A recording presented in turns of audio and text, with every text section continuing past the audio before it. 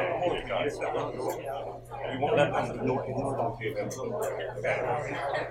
If you want to start, we will start. We have protesters. Welcome to Central Valley Politics. This is Shannon Stevens, your host, and this is part 2 of the Students Decide Candidate Forum that was put on by the Democratic Party Club here at Stan State. As you will remember from part 1, I am the moderator of this debate, so you will hear me asking some questions, but those questions were written by students, presented by the Democratic Party Club. And the next question will be asked by a representative from the Black Student Union. So pay attention to these candidates, all of whom want to be the one who takes on Jeff Denham in next year's election. And Josh, you're going to be the first one to answer this one. All of you have said health care is a right. If you have had to choose between fixing the problem of the Affordable Care Act / Obamacare or scrapping it all together and going toward a single-payer system, which would you choose? And the students specified that you cannot say fix ACA and move towards single payer. They want you to choose. Which is it? Fix the Affordable Care Act or scrap it and go to single payer? I think either way we have to fight for what is the number one goal, which is universal health care coverage. The Affordable Care Act came a long way. It got us to 90%. 90% of the people in this country are now covered by insurance. It didn't go all the way. It didn't go to 100%. That's my goal. We have got to do that. I think the best way to do that is through Medicare for All. By doubling down on the parts of our healthcare system that have the lowest costs, the best patient outcomes, that I think is the best mechanism to create some real change. If we're unable to do that, if it takes a long time and it's really hard to fight for that, we gotta fix Obamacare as it stands, right? But we gotta do both at the same time. We gotta walk and chew gum. I think we have to fight for our values, which are universal health care coverage. We also have to make sure that we fix the problems we see in our system every day. Thank you, Josh. Want me to tell you, as somebody who benefited and who received health care for the first time in many years with ACA, I saw that as the beginning and not the end. I saw that it actually provided many of us with pre-existing conditions with health care coverage for the first time. But I can also tell you that the system is absolutely flawed and broken. If you have a son who's in a massive car accident and your hospital bill comes back at $48,000 and the insurance only paid $21,000 and you're on the hook for $27,000, that's not effective health care. If your doctor is sending you to get lab work at the hospital and you're asked to tell them that you're a cash pay patient so that you can pay $90 as opposed to paying $700, which is what they're going to charge the insurance. The system is absolutely broken. But I can't say that single payer is the answer either. I believe that we have to give everybody quality, accessible, and affordable health care regardless. Thank you. So I'm going to work for effective nonprofit healthcare. The problem with Obamacare is it was essentially a bailout for private insurance companies. There were a lot of people that greatly benefited under it. Were able to receive healthcare for the very first time, and that was in my family. That qualifies under that. So I'm not knocking anybody up here or anybody in the crowd. The truth is, it did not insure everybody. And the most sound path to guarantee health care for every American is Medicare for All, a fiscally sound Medicare for All. Right now, we're not having a healthcare debate. We're talking about just how rich to make individual companies that have unaccountable power. We've seen that by the way companies pull out of the marketplaces, raise rates. I think in 2018, rates are scheduled to increase some ridiculous %. So a single-payer healthcare system, Medicare for All, is the best way to get veterans, seniors, newborns healthcare. People make the case that the problem is because of these switching health plans and this and that. You're still going to have to switch to Medicare when you turn 65, and you usually have to switch when you switch employers. So it's the most fiscally sound policy. Thanks.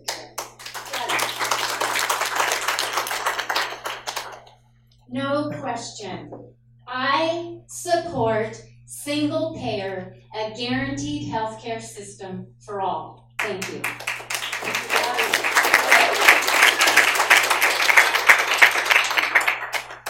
How about we join the rest of the civilized world and have a single-payer healthcare system?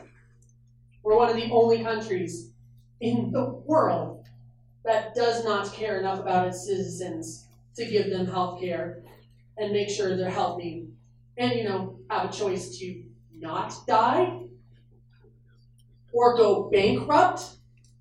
Where are our priorities? I personally have had tens of thousands of dollars in medical bills before the Affordable Care Act, but it was still not far enough. We need to put people over the insurance companies and actually care about one another. So 100% single payer. Thanks, Sarah. The Affordable Care Act has brought healthcare to millions of people that otherwise would not have had care. My question would be to anyone up here that supports single payer would be, how is it going to be paid for? That is really the bigger question, the cost. I believe in affordable, quality healthcare and access for all.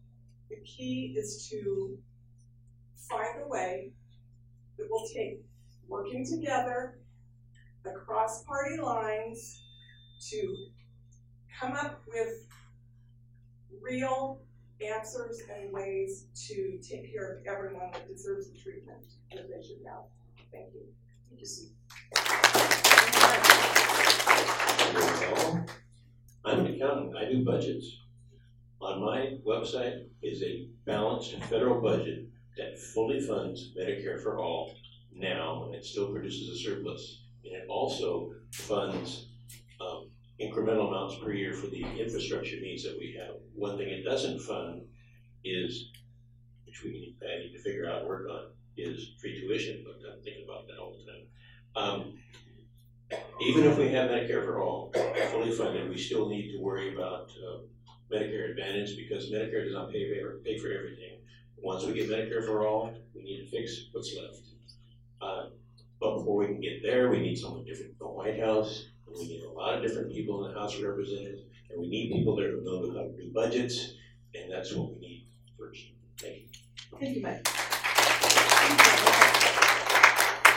Thanks. On the way to Medicare for all, there's a lot of things we can do, but the thing to keep in mind is that healthcare is a right, and it's a universal right for every one of our citizens. So if people are out there that are saying, hey, we're protesting against single payer, just look around the room and point out somebody here that doesn't deserve healthcare. We all do. And the fact is we can get there, and we can get there today. It might not be Medicare for all today or single payer today, but we can have Medicaid for all today. They just passed this tax bill, this tax budget bill. The one thing they didn't do was allow healthcare premiums to be deductible. They give breaks for millionaires on Wall Street, but your healthcare premiums aren't deductible. That's where their morality lies, and we're going to change that.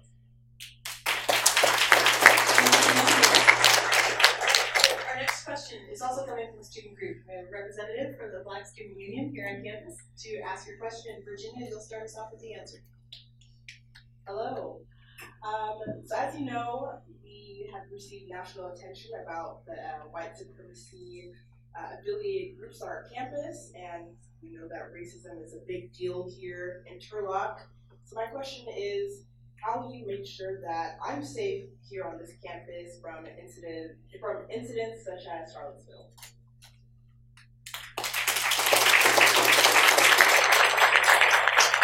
There is no question that the tenor, the tone, the landscape of our country has changed since the administration changed on November the 8th. What I experienced as a child, we're experiencing today. What happened in Charlottesville, let me tell you, it's something that I take very personally. As somebody who has experienced racism firsthand, it is something that I will absolutely advocate for. We have no room in society today, yesterday, or tomorrow for racism. Everybody, regardless of the color of your skin, is an American. Everybody, regardless of your beliefs, whether you're left or right, nobody should be discriminated against, ever.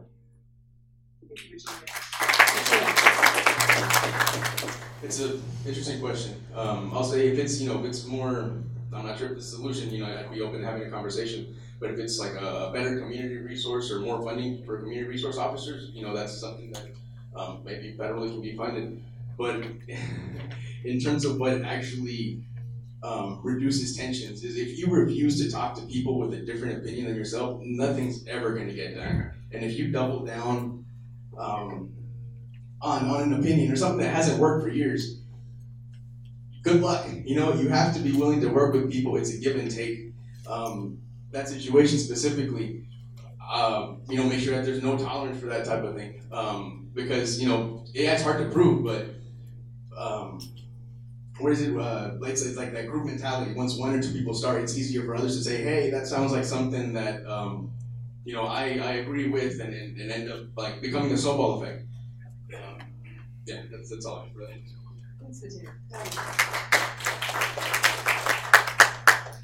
We live in a country where we should not be able to tolerate hate.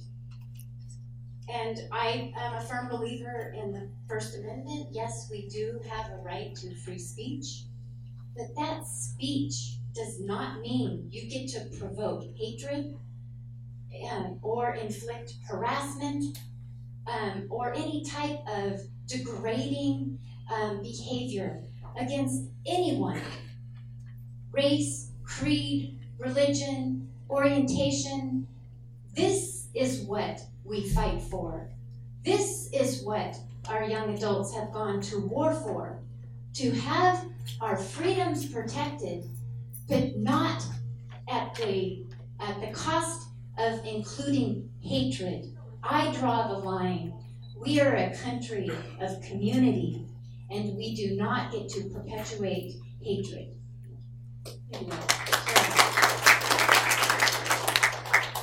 It's a systemic problem. There's no easy answer.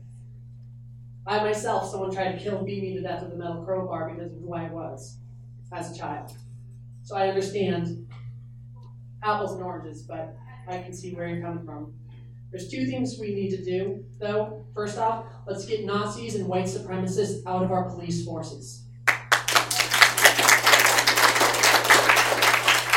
Second, let's retrain those police forces to actually deal with problems instead of just pulling guns and shooting people. I work with a program that helps retrain police officers on how to deal with crisis using their words. This program needs to be nationwide and required for every officer to go under.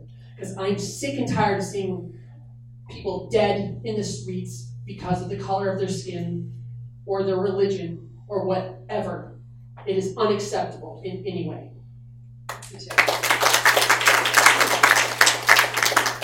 Thank you. No one should live in fear because of the color of their skin. And we should all feel safe. Everyone deserves that in our society. I appreciate you coming forward with this question. I have spent my life working on many multicultural and multi-faith councils in the Modesto area, addressing these very issues. And the fears are real. The children of these families feel this fear every day. And I have worked diligently to protect their rights. Same with our 30,000 students.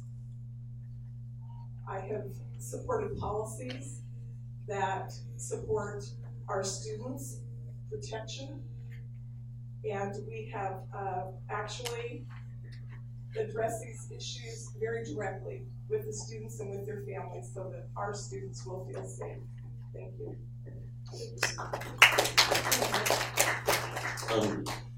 Once again, with the moral vacuum that moved into the White House on January 20th, that's where the problem starts, or at least accelerated. I've seen on the news, as everyone else has, the problems in Berkeley and in Charlottesville. Has there been a problem on this campus? Yes. What is the administration doing about it? Why not?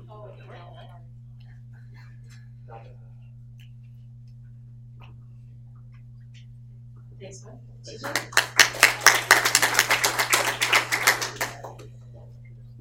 The primary solution for this issue, and for most of our issues, is to run Jeff Denham out of office, flip the House, and chase Trump right back to Mar-a-Lago or wherever he came from. The fact of the matter is that we have a president that condones that activity. When the president is condoning racism and hatred and marches, what else are you going to do? And that's why we have to make a difference. That's why we have to change the tenor of America. Our values are under attack. That's why we're all up here tonight. It's just not these petty things. It's our collective American values that are under attack. And we need to stand up for those.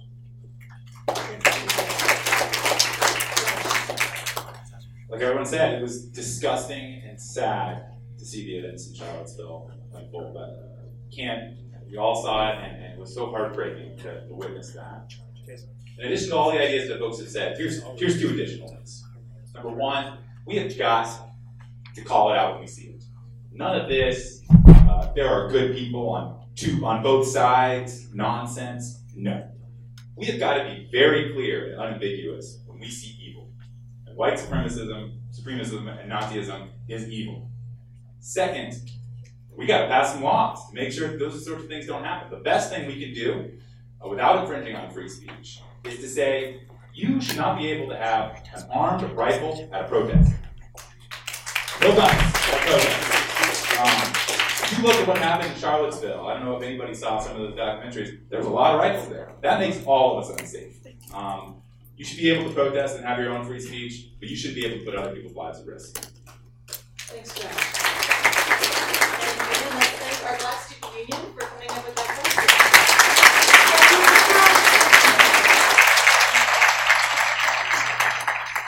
Tough round of questions for the candidates in that last one. All right, we're going to close out this session of Central Valley Politics. Make sure you come back for part 3. In this one, Students for Quality Education, that's an activist group that works to keep costs down for students, are going to ask a question, along with another one from the Democratic Party Club. Again, this is Shannon Stevens with Central Valley Politics, and I'm here with Austin Montaro Moore, my producer, and we look forward to seeing you again.